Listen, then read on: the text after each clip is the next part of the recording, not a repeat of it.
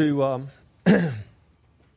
Actually, I'm gonna go before we go to Hebrews. We're going to be in Hebrews chapter 2 right now, but I want to go back to 1 Corinthians chapter 14. If you remember last week, we went through 1 Corinthians 13, and that brought us to really to the end of about, I think it was about a 17-week series that we did. That's a real long series. Started out in talking about the Holy Spirit, and we talked about baptism of the Holy Spirit, gifts of the Holy Spirit, what it means to be filled with the Holy Spirit, and then actually we ended on talking about gifts, and then going into 1 Corinthians 13, which is the great chapter on love. And that chapter ends by making this statement, two very key statements. One is, love never fails. And the other is this. Paul makes this statement at the end of the chapter. And he says, now abide these three, faith, hope, and love, but the greatest of these is love. And then in the very next breath, Paul's command to us is pursue love. Now remember, when Paul wrote this letter, he didn't write it in chapter and verse. There weren't little numbers and chapter headings as you have in your Bible. This was one long letter written to this church in Corinth, in Greece. And so when Paul makes this statement, now abide these three, faith, hope, and love, but the greatest of these is love, he says, pursue love. And so I want to kind of begin there today, but we're going to shift gears this morning and kind of head off in a different direction from here. But even though we're shifting gears and going in a different direction, everything is related. Everything is connected. How many of you guys know the Bible is connected? It's all related.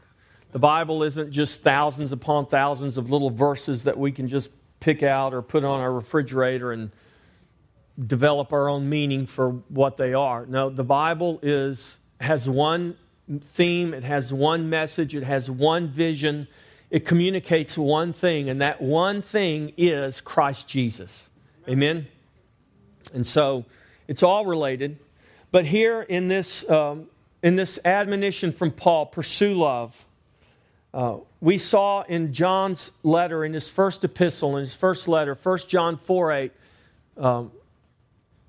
God is love. Beloved, let us love one another, for love is of God, and everyone who loves is born of God and knows God. He who does not love does not know God, for God is love. And he says it again in verse 16 of the same chapter. 1 John 4:16, we know that God is love. And so when Paul says pursue love, he's not just saying, he understands very well. He's not saying pursue an emotion. He's not saying pursue just an attitude. He understands who love is. Love is God. God is love personified. And he was personified in the person of Jesus Christ. And so our pursuit is to be a pursuit of love. And if God is love, we are commanded, and we're commanded to pursue love, then we're commanded to do what? To pursue God. So God is to be our pursuit. God is to be the one thing we seek above all. Amen? In our pursuit, we cannot forget that God chose us. We did not choose Him. So let's begin here today. If we're going to pursue God, if we're commanded to pursue love, then we need to understand what love is, or more correctly, who love is. Because if I'm pursuing something and I've got the wrong definition, the wrong understanding, then I'm pursuing the wrong thing. It can have the right title, it can have the right name, I can use the right terminology, but if I don't have the correct comprehension, then what I'm pursuing is not the right thing. Do you know there's a lot of people in the world pursuing God? There's a lot of people in the world who believe in God. Do you know the guys who flew the planes into the towers into the Pentagon, into that field in Pennsylvania. Do you know those guys believed in God?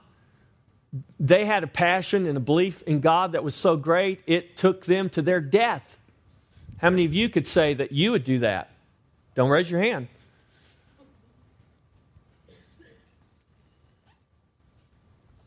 We could probably honestly say, I hope I could, but I don't know that I could. I hope I could give my life for Jesus, but how do we know faced with certain death? I don't know. But I do know those guys believed in God, and their belief in God took them to their deaths along with thousands of other people. But just because they were believers in God, did that mean they believed in the right God? Was their understanding of who God is correct? They loved their God too, but look what it led to. So, see, our terms are very important. Our comprehension of the terms that we use are very important. It's not good enough that we just say, I love God. Well, what God do you love? Because people in certain parts of the world love a very different God than you love. So when we talk about pursuing love, we need to know who love is, what that love looks like, and what it in reality is. And how not the world defines it, but how the Scripture defines it. Because this is the end of everything right here. This is the final arbitrator. This must be the thing that defines everything for us. If not, then we're all on shaky ground and we're all in relativism. It's all relative. It's all moving. It's all fluid. Jesus didn't say build your house on fluid ground. He said build your house on the solid rock. Amen. And this is rock solid. Does everybody believe it? No, they don't. But just because everybody doesn't believe it, does that mean that we're to cast it out? Absolutely not. Absolutely not. And we can't do anything about whether everybody believes it or not. You guys understand that, right? We want everyone to believe. We want as many as possible to believe and to come to salvation. But do you understand that you cannot make anyone believe? And don't try to make someone believe. But here's what you can do. You can know what you believe, and you can know why you believe it. And this Scripture will define for you what you are to know and why you are to know it and why you are to believe it. And so let's talk about our salvation today. Go to Hebrews chapter 2. We'll begin there.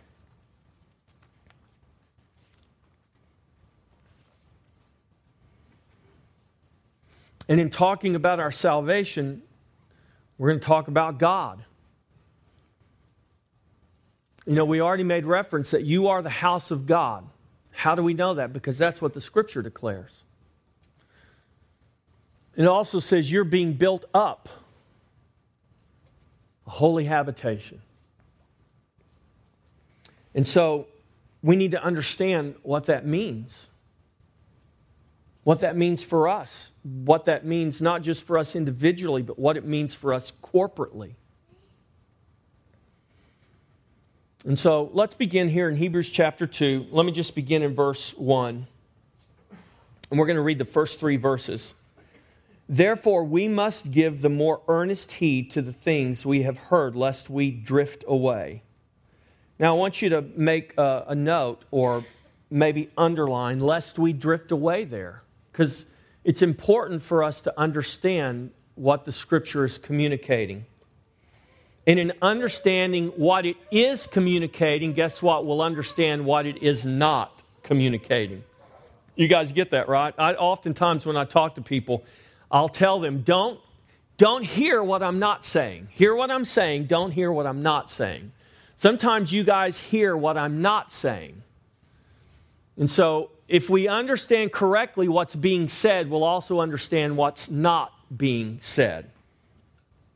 lest we drift away. For if the word spoken through angels proved steadfast, and every transgression and disobedience received a just reward, how shall we escape if we neglect so great a salvation? That's another phrase there that I want to draw your attention to. So great a salvation. That's an important phrase. So great a salvation. How shall we escape if we neglect so great a salvation, which at the first began to be spoken by the Lord and was confirmed to us by those who heard him? Now, the writer of Hebrews here is contrasting the law and Christ, the reality of Christ, the gospel, the message of the gospel of Jesus Christ, of salvation through and in Jesus Christ versus the law. And if under the law there was such a severe penalty to be paid for those who neglected the law, and he goes into greater detail in this in the book of Hebrews, but we're not going to go there. That's not my intent. But he's saying if those under the law suffered what they suffered by neglecting the law, what is going to happen to us if we neglect so great a salvation? Now, I've already started off in a way that probably, scares most of you, or some of you. This is what all the experts tell us. This is not what people want to come to church and hear, Pastor Jeff. But see, this is my problem. This is my conflict. I'm a conflicted person.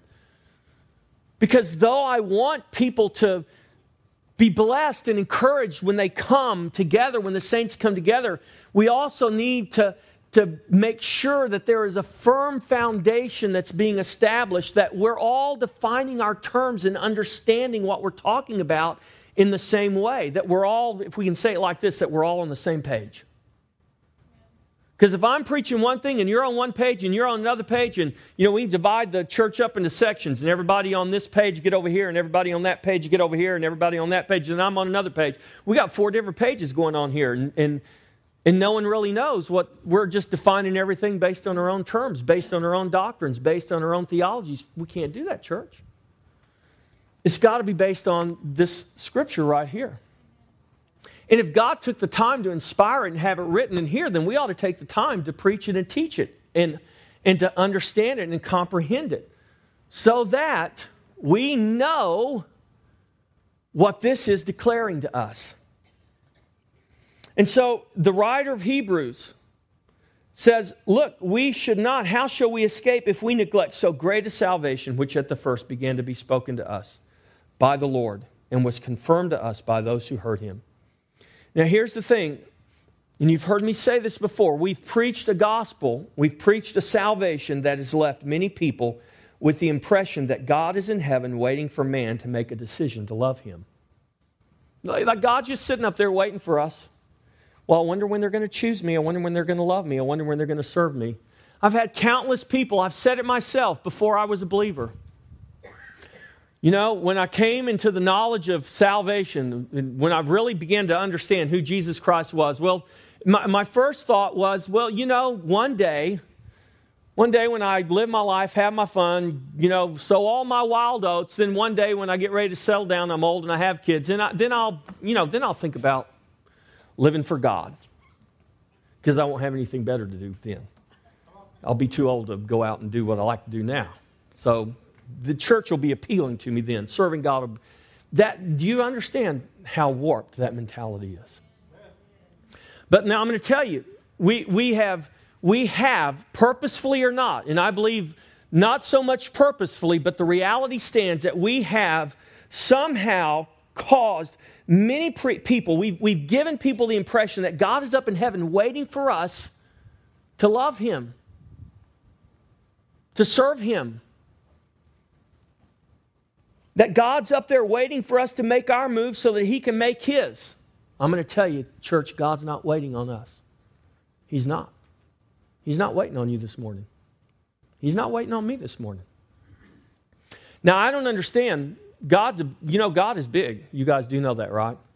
God is so big that he's beyond our comprehension. He's so big that there's no way that the way I understand the world in finite terms, the way that I can wrap my brain around something and understand it, do you realize God just blows that away? You can't wrap your brain around God. You can't. So don't try. But he has revealed himself to us by his Spirit. And he has made known to us himself. And what we can, if I can use this term, wrap our brain around, we need to wrap our brain around it. What we can't, then don't worry about it. It doesn't change who God is. You might not like it. I might not like it because I can't define everything, understand everything, wrap my brain around everything. I might not like that. But the reality is God doesn't really care. You know how I know? Because if God really cared, he would let me understand everything I want to understand. But the fact that he doesn't let me understand everything I want to understand means that he at least doesn't think it's necessary for me to understand everything I think I need to understand. Did that make sense to you? I think I need to understand a lot more than God thinks I need to understand. And so somewhere, I got to come to this reality, this truth that God is God and I'm not, okay? And I can ask God and desire to be able to understand and wrap my brain around everything, but if God says, ain't going to happen, guess what? It ain't going to happen. And at that point, you know what I've got to do? I'm going to have to trust God, whether I can wrap my brain around it or not. Now, here's the reality. A lot of people are left with this impression that God's waiting on them, but God's not waiting on them. See, this false impression has contributed to what I believe is a low view of God. Whether the church wants to admit it or not, I know the world does. We have a low view of God. We didn't do it on purpose. We didn't set out maliciously to give people a low view of God, but I'm telling you what, because we have spent our lives trying to justify God, what he does, what he doesn't do, defend him in the court of public opinion, we've created theologies and doctrines that just bring God down much, much, much lower than he truly is. And we have brought people to have a low view of God. The Scripture doesn't paint that picture of God. God, in reality, there is no way you can have a low view of God if you know in reality who he is. You can't do it. You can't do it.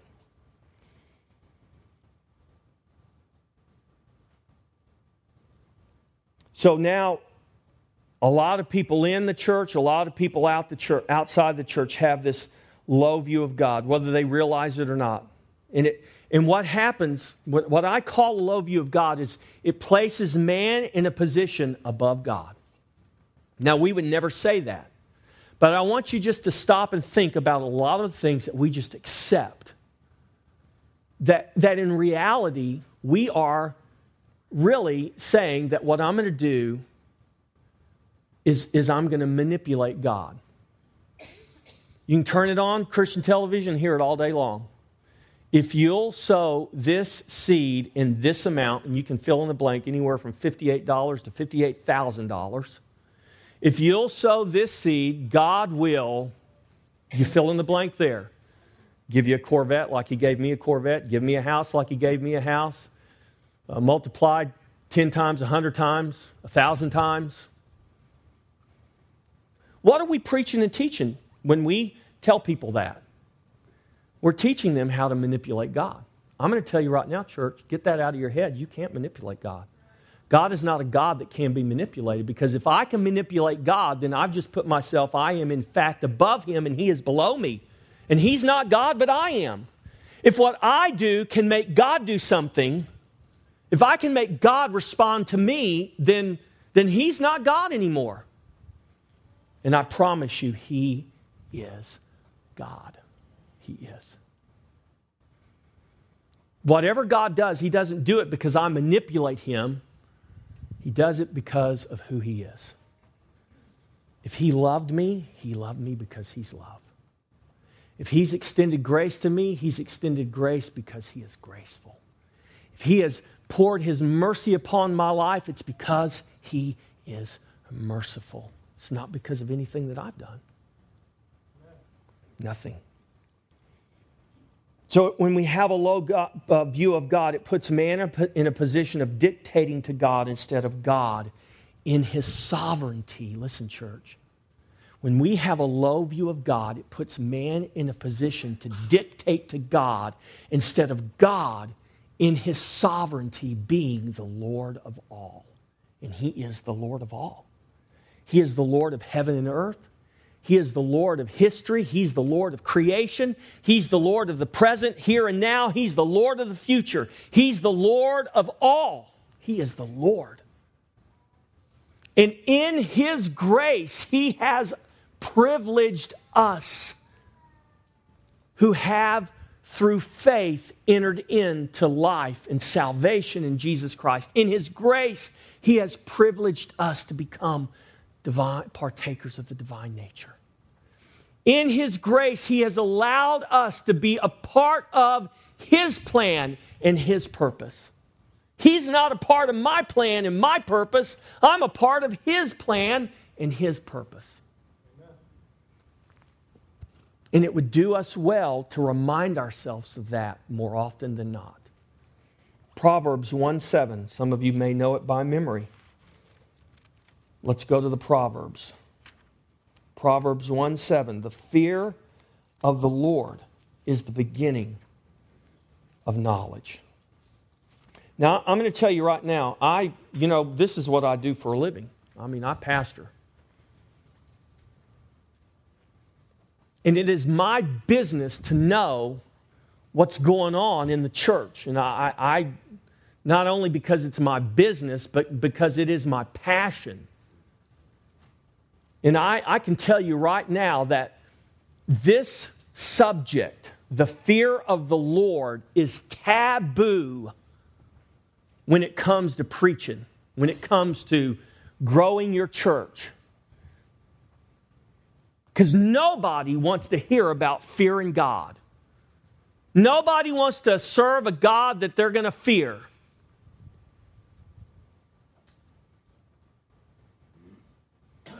But we want to serve a God who will bless us and make us rich and prosper us and make us happy and joyful and peaceful. So what do? We spend our time preaching and teaching and writing books all about that. And the whole time, we're not doing it on purpose, but the whole time, you know what we're doing? We're bringing man's view of God right down to where man is. And God is nothing more than a self-help guru.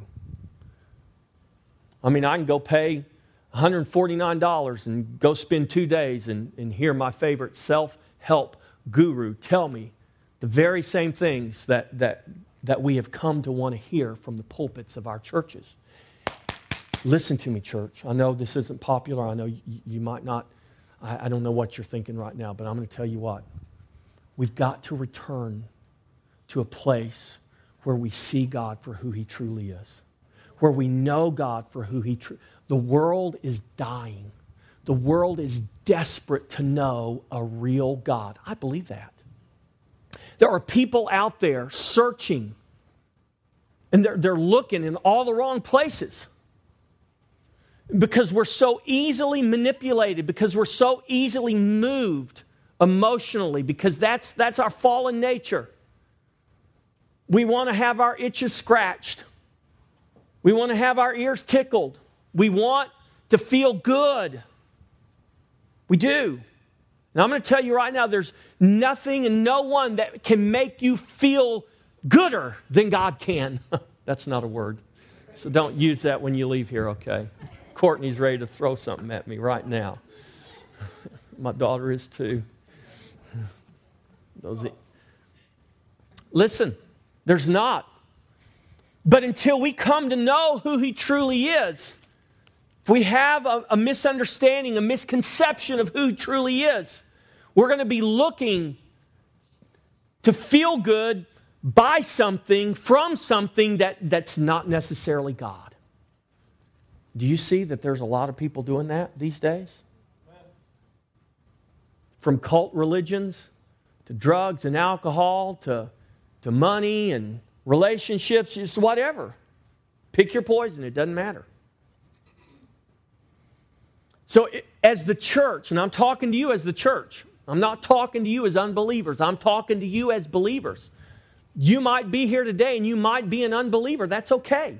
I'm talking to you as a believer because I'm telling you what, if you're an unbeliever, I want you to become a believer. Not because I say so. Not because I feel compelled to prove God to you, because I don't feel compelled to prove God to you. And you shouldn't feel compelled to prove God either. God doesn't need you to defend Him. But God does want you to know what you believe and why you believe it. He does. And if you do that, if you have a reason for the hope that's in you, if you have a reason, if you know why you believe what you believe, if you know what you believe, then you can't help but help somebody else come to faith. The fear of the Lord is the beginning of knowledge. Go to Proverbs chapter 2. Let me just read to you the first 6 verses. My son, if you receive my words and treasure my commands within you, so that you incline your ear to wisdom and apply your heart to understanding. Yes, if you cry out for discernment and lift up your voice for understanding, if you seek her as silver and search for her as for hidden treasures, then you will understand the fear of the Lord and the knowledge of God. For the Lord, look at this, for the Lord gives wisdom, and from His mouth come knowledge and understanding. Then you will understand the fear of the Lord. You know, a lot of people misunderstand the fear of the Lord. This is why church growth experts tell you don't preach about the fear of the Lord, because you'll run everybody off. Oh, do that in your discipleship classes when you've identified the people who are really committed to Jesus Christ. And when you know they're sold out for Jesus, then you can teach them about these things. But if you try to do this on Sunday morning, you're going to scare everybody away. This is the conventional wisdom of our church growth movement. That, by the way, has failed over the last 4 decades. It has. You know, it's a billion-dollar industry. You know, they're all scrambling right now trying to figure out where they went wrong. I'll tell you where they went wrong. They embraced the wisdom of man instead of the fear of the Lord. They embraced the wisdom of man instead of the wisdom of God. They thought they could improve on the gospel, and you can't improve on the gospel, because if anything you try to add to or improve the gospel with is no longer the gospel. Do you realize that? The gospel is the gospel. Anything I add to it, take away, try to make it more appealing to the masses, it's no longer the gospel. Because what I'm saying is, well, you know, God, I see what you wrote in the book here, but, you know, it just is a little harsh. I know it probably worked 2,000 years ago, but we're living in the 21st century now. We need to tone it down a little bit, God. You're just a little, you know, all that fire and brimstone stuff, all that fear stuff. That's, you know, people today, we're just not there. So can you change who you are so that you're more appealing to us today? Listen, I know that sounds silly, but that's exactly what we've done. We are not to make God more appealing to sinners. Sinners are demanded to become appealing to God. And they don't do that by modifying their behavior. They don't do that by learning sweet God tricks. They do that by being crucified with Him, buried with Him, and raised in His life. Amen. They do it through the finished work of the cross. They don't do it, God does it. You can't make yourself acceptable to God. Only God can make you acceptable to Himself. That's why it's called gospel. You can't do it, so God did it for you. Now the question is, do you believe it? Do you accept it? Or are we still trying to make God someone appealing to us? So man's rejection of Christ should stir in us the fear of the Lord because of what man is rejecting. See, If we understood what was being rejected when we reject Christ, it would scare, I'm just going to say it because it's in the Bible, it'd scare the hell out of us. It would.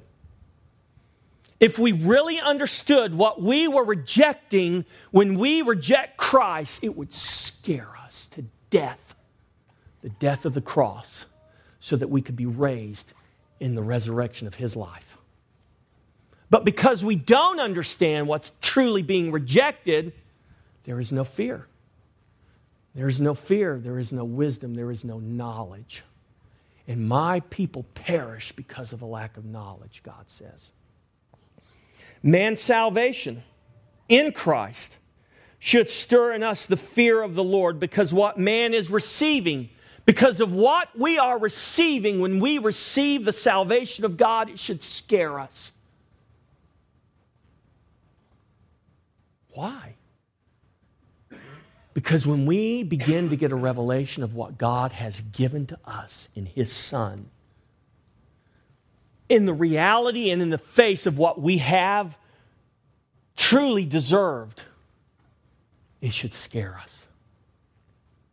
When we realize how close we came to eternal death and separation from God, but by the grace of God, He saved me, that should scare me. I worked for the highway department for 5 summers, and I worked on the survey crew. And we were just, we had a crew chief and a guy who knew what he was doing, and the rest of us were a bunch of college kids. And I grew up in Victoria, so my first job, when I went to work for the highway department back in 1979, we surveyed Highway 77 from Victoria all the way to Refugio, which is now a nice divided highway. Back then, it wasn't a nice divided highway. It was just a 2-lane highway. So we did all the survey work to make that nice divide. So if you guys ever drive to Port Aransas and you go down Highway 77, just know that I surveyed all the way from Victoria to Refugio, and it's thanks to me that you guys get to drive on that nice highway. So we were out there, and, this was before the days when everybody was so politically correct and conscious of everything, and it was still working for the state, and we were supposed to wear our traffic vests, and we had our cones and all that out there. But, you're on one of the busiest highways probably in the nation. All this traffic going down to Mexico and back from Houston.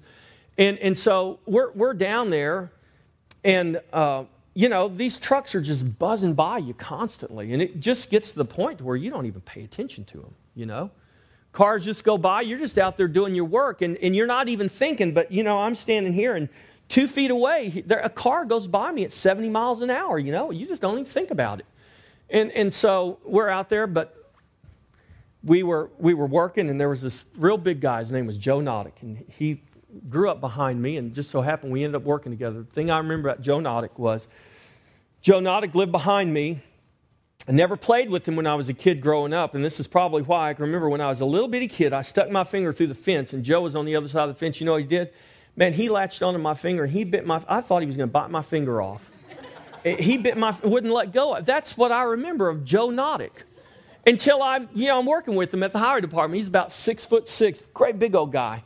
Wore a cowboy hat, and so we're out there, and we're I don't remember what we were doing, but we're right there on the shoulder. I think we were putting down markers, and all of a sudden we're just standing. Just right on the shoulder, traffic. And I just, all of a sudden, I go to do something, and I'm not even thinking, and I just went to step right out into the lane there. And Walter Hill, he was a full-time employee for the highway department. He grabbed me and pulled me back, and if he wouldn't have pulled, I'd have walked right smack dab right in front of the car. You just don't think. But I'm going to tell you what. When I realized what almost had just happened, I was fearful. It's just like fear came over me. It's like, but at the same time I was fearful. I was so thankful I was still alive, because I could have been splattered on the highway there. But I realized in that moment, I realized how close I came to dying, and I didn't even realize it. But when I realized how close I'd come to death, it scared me. And I had to just sit down for a minute, and I'm like, oh, man. And of course, we all got a really good talking to, that we've got to pay attention to what we're doing. Church, when you get a revelation of the salvation you received in Jesus Christ, it should bring fear to your soul to realize what you have escaped as a result of the grace of Jesus Christ. God doesn't want us to live in fear of Him as though He's some ogre up in heaven that's going to abuse us if we don't do just to suit Him. I cannot understand how we come up with that picture of God. When Paul says to the Romans, he said, how much more, if God has given us His Son, how much more will He freely give us all things? Why would we think God would desire that if He has given us life in His Son? If you have come to faith in Jesus Christ today, you have every reason to rejoice. Yes, there should be a sense of the fear of the Lord because you realize you missed hell even though you deserved it. But by the grace of God, He saved you. Now let's go back to this. Let's go back to this term. Go back to Hebrews chapter 2. Let's go back to this term, this first term that I had you make note of. We've talked about this great salvation. When I understand, when I begin to get a revelation of the great salvation that I have, the great salvation that is available, when I think of men rejecting that salvation, there should be a fear and a trembling. When I think of the fact that God has given me this great salvation, there should be a fear and a trembling because I didn't get it myself. I didn't earn it. I didn't do anything. I just received it by the grace of God. The truck missed me. And it just as easily could have hit me. But by the grace of God, it didn't. I'm not going to go to hell one day. Not because I'm a good person, not because I'm a pastor. Not because I've spent most of my life in ministry. That doesn't matter. What does matter is that Jesus Christ died on a cross for me. He was buried for me. He was raised for me, and in His grace, He brought me into that life. That's why I'm going to go to heaven one day instead of going to hell one day. I don't deserve it any more than anybody else does. Probably less than most do, or many do. But it doesn't matter. By His grace, He has saved me.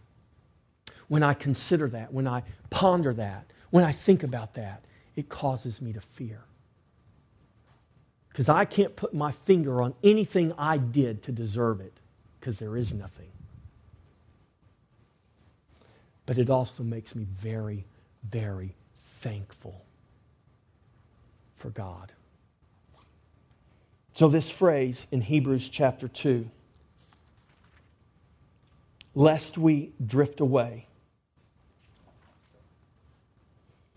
Therefore, we must give more earnest heed to the things we have heard, lest we drift away. This phrase, lest we drift away, speaks of these people. Remember, this was a real church. It was a group of Hebrew believers. But they didn't just have believers. They had believers and unbelievers. If you read the letter in its totality, you'll understand what the writer is talking about. You had some of these Hebrews that were wanting to go back to Jerusalem to sacrifice. They wanted to go back and at Passover and the 3 feasts that all males were commanded to go back. They wanted to go back and offer their sacrifice because that's what they'd done all their lives because they're Hebrews. And the writer of Hebrews is saying, if you guys think you're going to go back to Jerusalem and offer an animal sacrifice and that's going to atone for your sin, the reality is there is no more forgiveness for your sin. If the blood of Jesus can't forgive your sin, there's no blood of an animal you can add to that that's going to make any difference whatsoever. And if you're trusting in that, then there is no repentance for you. There's no forgiveness for you because that animal's not going to forgive your sins. If the blood of Jesus is so common that it can't once for all pay for your sin, then there's no blood of no animal that's going to do that for you. So you got these guys that were all, but they're all together. And so here's what the writer of Hebrews is saying. He said, lest we drift away, we need to be careful. Don't neglect so great a salvation. Listen, if you don't give heed to this, even the law, even Moses, those that neglected that, look what happened to them. If we are going to neglect so great a salvation, be careful lest you drift away. These people that had associated themselves with God, with salvation, with the reality, but had not accepted God truly, you know what they had done? They were covering all their bases. It's kind of like the bumper sticker, that has all the different symbols of all the religions. Well, that's fine. Everybody has the right to practice whatever religion they want to practice. I believe that. I support that. But don't tell me each one of those is a path to God, because it's not. If you want to take the path to hell, then you're free to do that.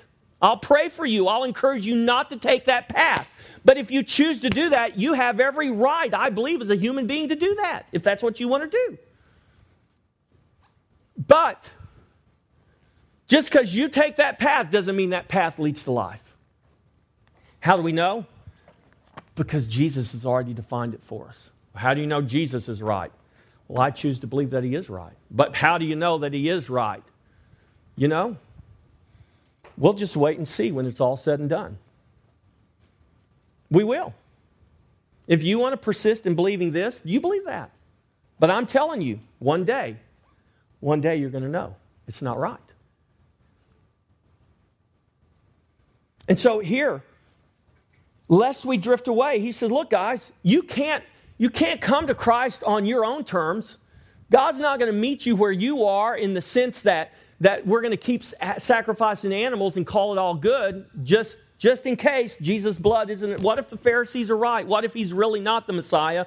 Well, we'll call him Messiah, but we're also going to go offer our animals. No. If you do that, then you're not trusting in the blood of Jesus. You're calling it common, trampling it underfoot, and there is no repentance for your sins. Because that animal ain't going to cut it for you, honey. It ain't going to happen. So here's the thing. Why do we need to be careful lest we drift away? See, here's where we got to do what the Apostle Paul says. The Apostle Paul says, hey, you Corinthians, I hear what you're saying, but I'm also seeing what's going on. And it's not adding up. So here's my suggestion to you. Examine yourself and see whether you truly are in the faith or not.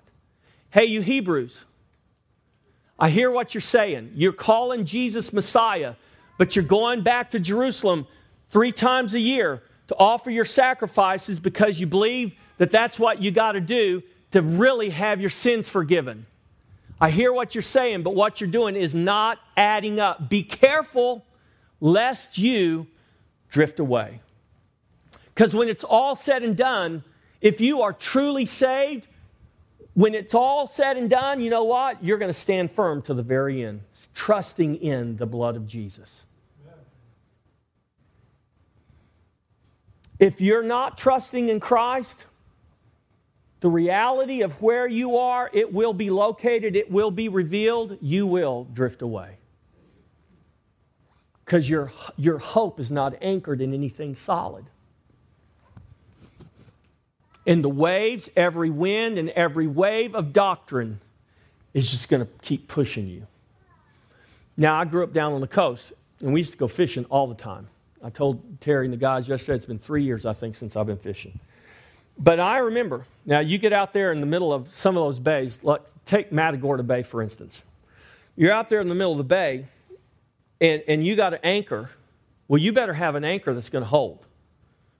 Because if you don't have an anchor that's going to hold and you put it out there, you know what's going to happen? You're trying to stay anchored here because your reef is over there, and you position yourself just perfectly so you can cast your line right where that reef is. But because your anchor's not holding, the wind and the wave just keeps pushing you, and pretty soon it's going to push you and you're going to run aground, or you're going to get pushed out to someplace you don't want to go. If you don't have your faith where it's supposed to be, listen, if you're putting your hope in something other than Christ, you're not anchored. And you're going to find yourself pushed with every wind of doctrine, pushed along, pushed along, pushed along. That's not the way God wants us to live. This is what the writer of Hebrews is saying to these people. Be careful lest you drift away. You don't have an anchor that's holding. You might have thought you threw an anchor out, but it's not doing anything. You're being pushed with every wind of doctrine, and you've put your trust in the wrong place. Be careful lest you drift away and find yourself having neglected so great a salvation. And when we find that to be the case, it should give us reason to pause. If we've not come to God stripped and laid bare of our own doctrines, our own devices, our own desires, our own plans and our own purposes, then we haven't come to God on His terms, we've come to God on our terms. Now, who is God? You have a low view or a high view? If we have a high view of God, then we understand we can't come to God in our terms. We've got to come to God in His terms. Why? Because He's the Lord of all. He is the Savior. He is the Lord of all, the King of kings, the Lord of lords. And He has shown us the way to life. I'm either going to come that way, or I can take any other way I want to, but it's not going to lead to life. So God says, you're going to come on my terms, not on your terms. Because my terms and my way is the only way that truly leads to life. Any other way may have the appearance of life. It may be pleasurable for a season. It may be great for a while, but the end thereof is death. John 15:16, Jesus says, you didn't choose me, but I chose you and appointed you that you should go and bear fruit and that your fruit should remain. That whatever you ask the Father in my name, He may give you. John 15:19, if you were of the world would love its own, but yet because you are not of the world, but I chose you out of the world, therefore the world hates you. 2 Thessalonians 2:13, but we are bound to give thanks to God always for you, brethren, beloved by the Lord, because God from the beginning chose you for salvation through sanctification by the Spirit and belief in the truth. Now let me tell you what the gospel is not, okay? You hear? This is what the gospel is not. The gospel is not, now since Christ came, you can get saved anytime you choose, as if we choose God. Well, you know, one day I'll give my life to Jesus. Oh, really? So you're going to tell God when you're going to get saved? Yeah, well, one day, I know God wants to save me, and so I'm just going to do what I want to do for as long as I want to do it, and then when I get ready, then I'll let God know, God, here I am, I'm ready now. Everybody move aside. Here I come. I'm ready. I'm ready for God now. I'm ready to be saved now. God, here I am. Save me now. Do you realize that is the height of pride and arrogance? That's not the gospel. Here's the gospel. The gospel is God in His grace and mercy chose to save you through Christ. God chose you. See, if I have a low view of God and I think there's a God up in heaven waiting for me just whenever I get ready, then why should I fear Him? He already sent His Son to die for me, so what do I have to fear? I can get saved anytime I want to. He's just, God doesn't have anything better to do. He's up in heaven twiddling His thumbs waiting for me to get saved. Now, I know you guys don't believe that. But do you believe that now is the time, today is the day of salvation? Amen. I mean, if we want to gamble and say, okay, I may take my life in my hands today, but I'm going to reject Christ, that's fine. I did it for a long time. Now, I'm talking to you, church, because I want you to understand something. I want you to understand who God is. I want you to understand the grace that has saved you. I want you to understand that we serve a God who is high and lifted up, who is above every and all things. And our view of him should be an exalted view. And when I think about the salvation that I rejected year after year after year, it's a fearful thing. When I think about the salvation I have now received by the grace of God, it's a fearful thing.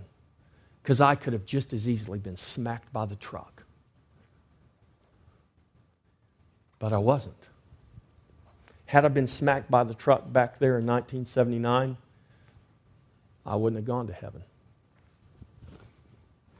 I didn't believe in God, didn't believe in Jesus. I believe that's why God didn't let the truck smack me, because he had a better plan for me. God hadn't let the truck smack you yet either, because he's got a better plan for you. God had a plan for me in my unbelief, and I didn't even realize it. But now, every day that I live in Christ, I realize how his grace was working in my life, and I didn't even know it. And it causes me to have a fear and a wonder and an awe of who he is. Not in a bad way, but in a very, very good way. When we begin to understand that we are the house of God. The house of God's not a place we're going to go one day. We're going to go someplace one day. Jesus is really going to come back. Heaven's a real place. Hell's a real place. But I'm telling you what, we're on earth right now, living in these flesh bodies, and we are the house of God. We're in a world of hurt. Hurt is all around us. Pain and suffering is all around us. Shoes won't squeak in heaven either. Okay?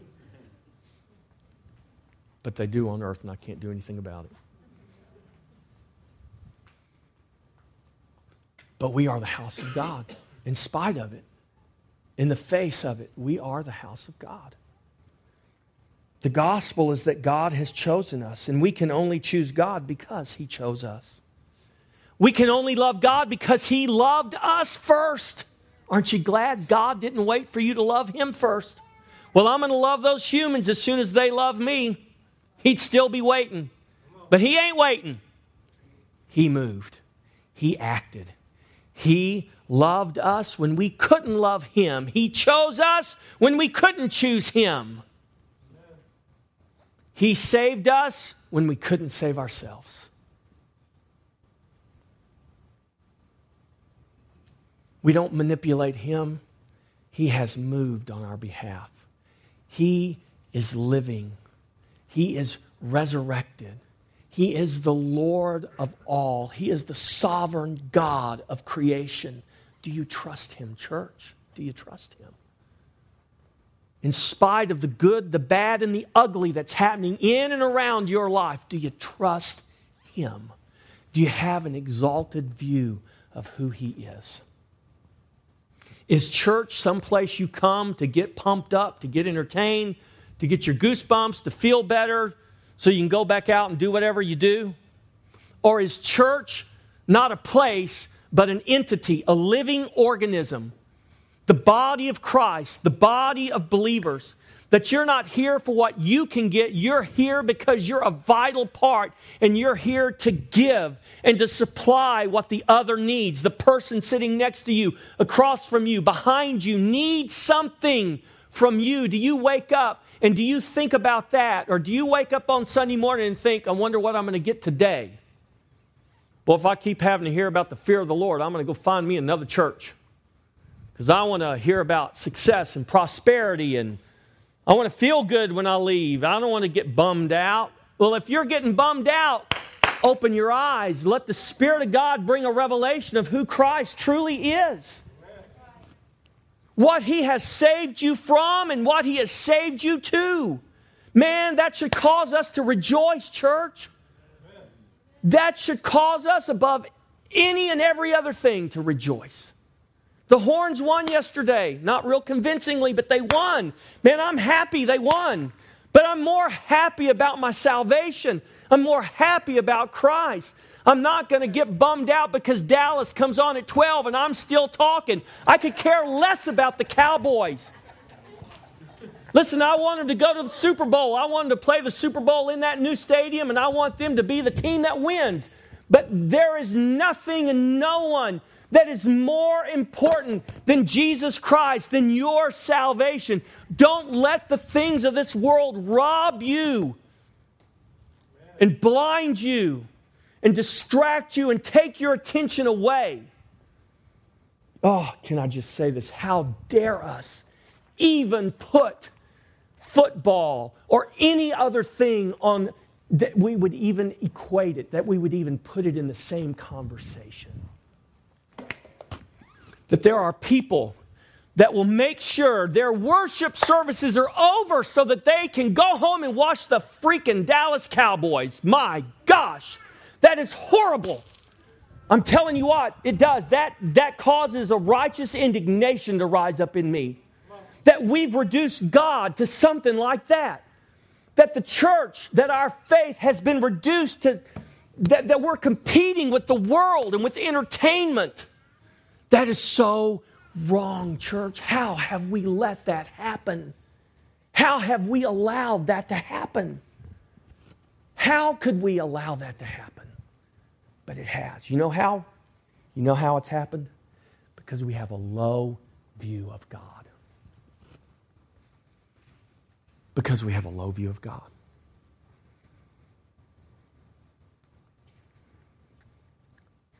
Don't live with a low view of God. Don't do it. Because if you live with a low view of God, you know what? I'll just tell you. I'll tell you what the writer of Hebrews said. Be careful lest you drift away. Because what you thought you had, you might not ever really had it. Listen, you hang around the pigsty, you're going to get dirty. You hang around the church, you'll pick up the language. You'll learn how to talk. You'll learn how to walk. You'll learn how to dress. You'll learn how to hallelujah and amen with the best of them. But I'm going to tell you what, just because you hang around the church doesn't make you the church.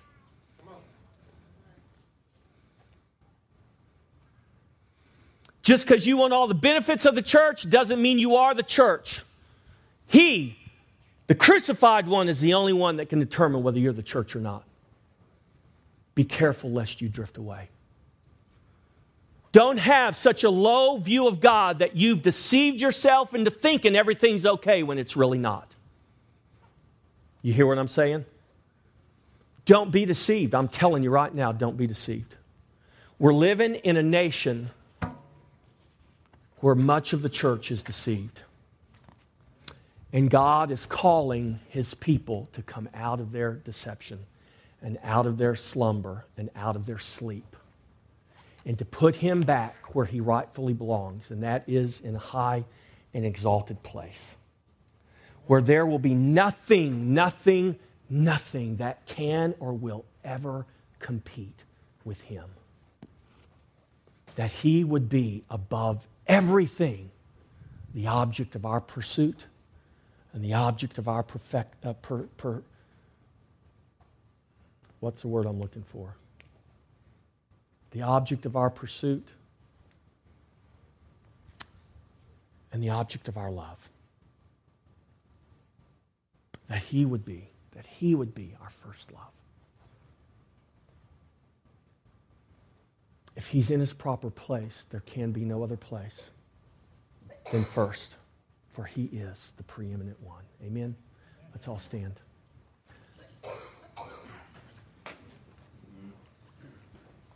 Now, I really mean this.